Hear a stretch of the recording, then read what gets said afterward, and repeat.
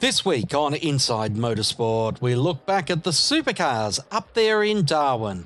I hope you'll stay with us.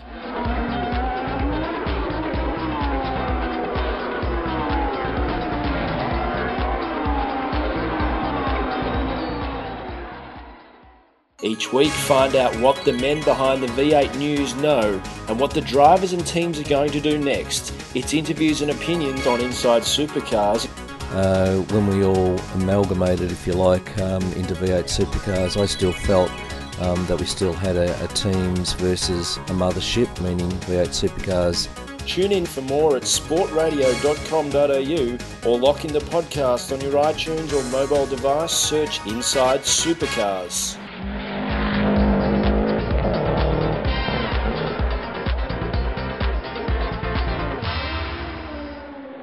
A new winner last weekend on Saturday, Anton De Pasquale taking his first Supercars victory. Yeah, I don't know. I've never been a big, camera on me, it's a celebrate kind of guy. Sort of, I don't know. I've always done that throughout my career, just sort of focus on the next thing and so on. But obviously, we'll celebrate. I like showing big celebrations in private, but for now, obviously, we're still where we're wrapped, and obviously a lot of that gets taken away because you haven't got a podium, haven't got champagne, you can't throw things around and stuff like that. So, I mean, you lose a bit of that, but I'm sure we'll hopefully aim for one of those in the future. You still have to come back and race tomorrow, so straight away you're still thinking about tomorrow and what's tomorrow going to pan out to be. So probably that's a little bit different because it's obviously not the finale of the weekend and things like that. But yeah, it's good. Obviously, put a lot of effort into it, a lot of time, team, myself and everyone into it. So to get the result and first win's awesome. There was a lot of talk over the weekend about he not being allowed to stand on the podium. Winners in previous events, Scott Pye and also James Courtney, both spoke about the lack of podium and champagne action. Yeah, I feel for Anton because, we should be standing on podiums. We're here, we're winning races. He should be able to celebrate that way. I think it's a bad call not to do it. I think it's something that we miss as the sport. It's, we've got to show our personalities and have that way to express. I feel for Anton with that, and that's something that I think we should probably look at and look to change in the future. Done it the other way for a long time. Sponsors are paying big money. We've got to service those guys even more so now with the economic climate and the way it is. I know the Boost guys would have loved to have seen me up on the podium and the fanfare that goes along with that. So, that's my little 2 cents worth. I actually agree for Anton. It would have been awesome to see him get up on the roof or maybe if that's not his style, but for sure, I mean, even for us down at Team 18, that's their first podium and we could only have one mechanic with us, which I understand COVID restrictions and everything, but it's a bit of a bummer because we come back to the pits and we're all shoulder to shoulder. We've been living together for the last 6 weeks. So the podium was a weird feeling for sure. Thankfully, I think racing's making up for it. It's super exciting. But yeah, I'd love to at least spray some champagne. Would have been nice, but it's awesome still. I mean, for Anton to get that first win, it's always nice if the crew could be there, but I think we're all going to make up for it tomorrow night, probably monsoons. James Courtney took second place on Saturday, and he spoke of how emotional this result was for him, to starting the season with one team, leaving that team after the first round, and then coming back after the COVID-19 break and joining the Tickford Racing team. Yeah, Chad, it's been pretty full on for a lot of reasons. I'm not going to lie, I got a little emotional. I got a bit excited. I thought I was going to be on the podium last round, but Scotty got me on the line and it was good racing with Anton. He pushed him quite hard the whole way, especially after the safety car. And first, congratulations to him. Great. First of many, I bet.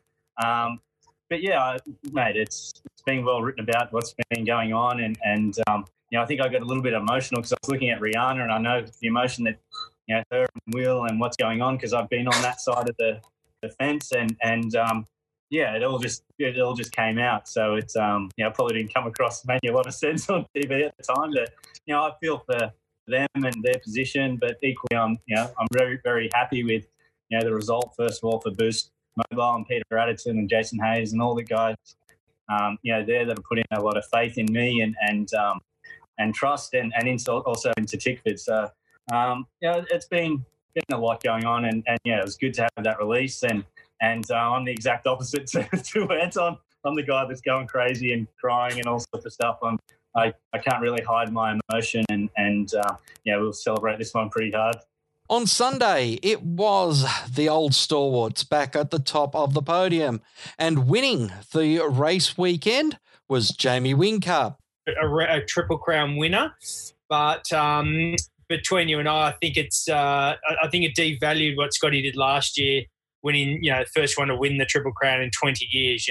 So let's just say that I'm the winner of the Triple Crown version 2 edition, which I'm happy to have my name on.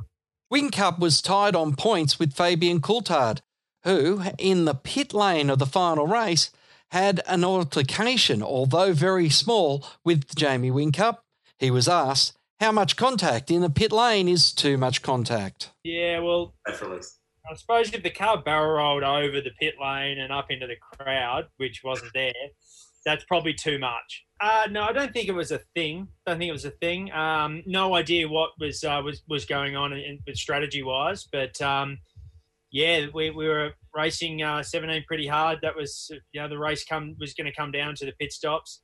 We just made sure we just weren't going to get balked by car 12, and we knew it was going to be close, but we certainly weren't just going to hand them the win on the plate. We were going to attack as hard as we can, and that's exactly what we did, and got the reward for it. For Jamie Whincup, he took out the Triple Crown, although it's not the Triple Crown as it was last year. McLaughlin added to the thoughts of Whincup. Yeah, I mean, it's like Jamie said, that you don't want to blow your own trumpet, but at the end of the day, the team and myself, we did a pretty good job to win that as a difficult thing that obviously hadn't been won for 20 odd years. So, look, it's good to recognise the round winner. I think it's a good step for Supercars. I think it's a great thing because it makes us all sort of think about that a bit more, and we all want to be on the trophy and have the overall points at the end. But I'm glad that I was able to win it in its old fashion. No disrespect to like Jamie and stuff, but you know what I mean. It's tough. Shane Van Gisbergen rounded out a strong weekend, although he said he'd be happy not to be in Darwin for another week. Yeah, some good racing today. First laps of both races were really fun, and then in the first race today, had a good race with Nick, some good defending by him, and then past him, and then I had Davey come at me in the last few laps of that race as well. So, yeah, some good battles, which was nice.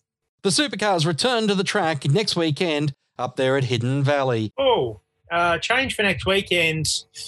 It won't be the weather. You can guarantee it'll be it's like that for the next month. Yeah, there's tyre with no hard tyres next week. No hard tyres, only soft. So it'll be the same tyre format as SMP1. Cars can still double stack. You still won't have enough tyres to have fresh on for every stint. You'll have to only change 2 or run around on some older tyres at some stage. But I think it'll be a lot more lower key than what we saw at the City Motorsport Park as far as huge differentials between car speeds. So for Shane Van Gisbergen, what's he looking forward to over the next 3 weeks with 3 race meetings all back to back to back? I don't know. I guess this is pretty cool racing 4 weeks in a row, but then there's the uncertainty.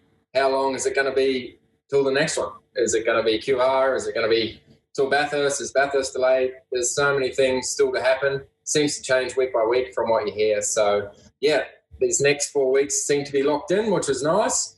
And then, it's see what happens. We don't know yet. Shane mentioned perhaps going to Queensland Raceway. Do all of the drivers want to see a couple of races at Queensland Raceway and then the season potentially finishing at Bathurst? I think the more racing we do, the better. So I don't care as long as we're racing. Yeah, I'll second exactly that. As long as the Victorian teams are happy, as long as they got enough parts to keep going, those guys will be missing their families and stuff. But more racing is good for me, but as long as everyone works for everyone. Until next time round, keep smiling and bye for now. Inside Motorsport is produced by Thunder Media for the Community Radio Network.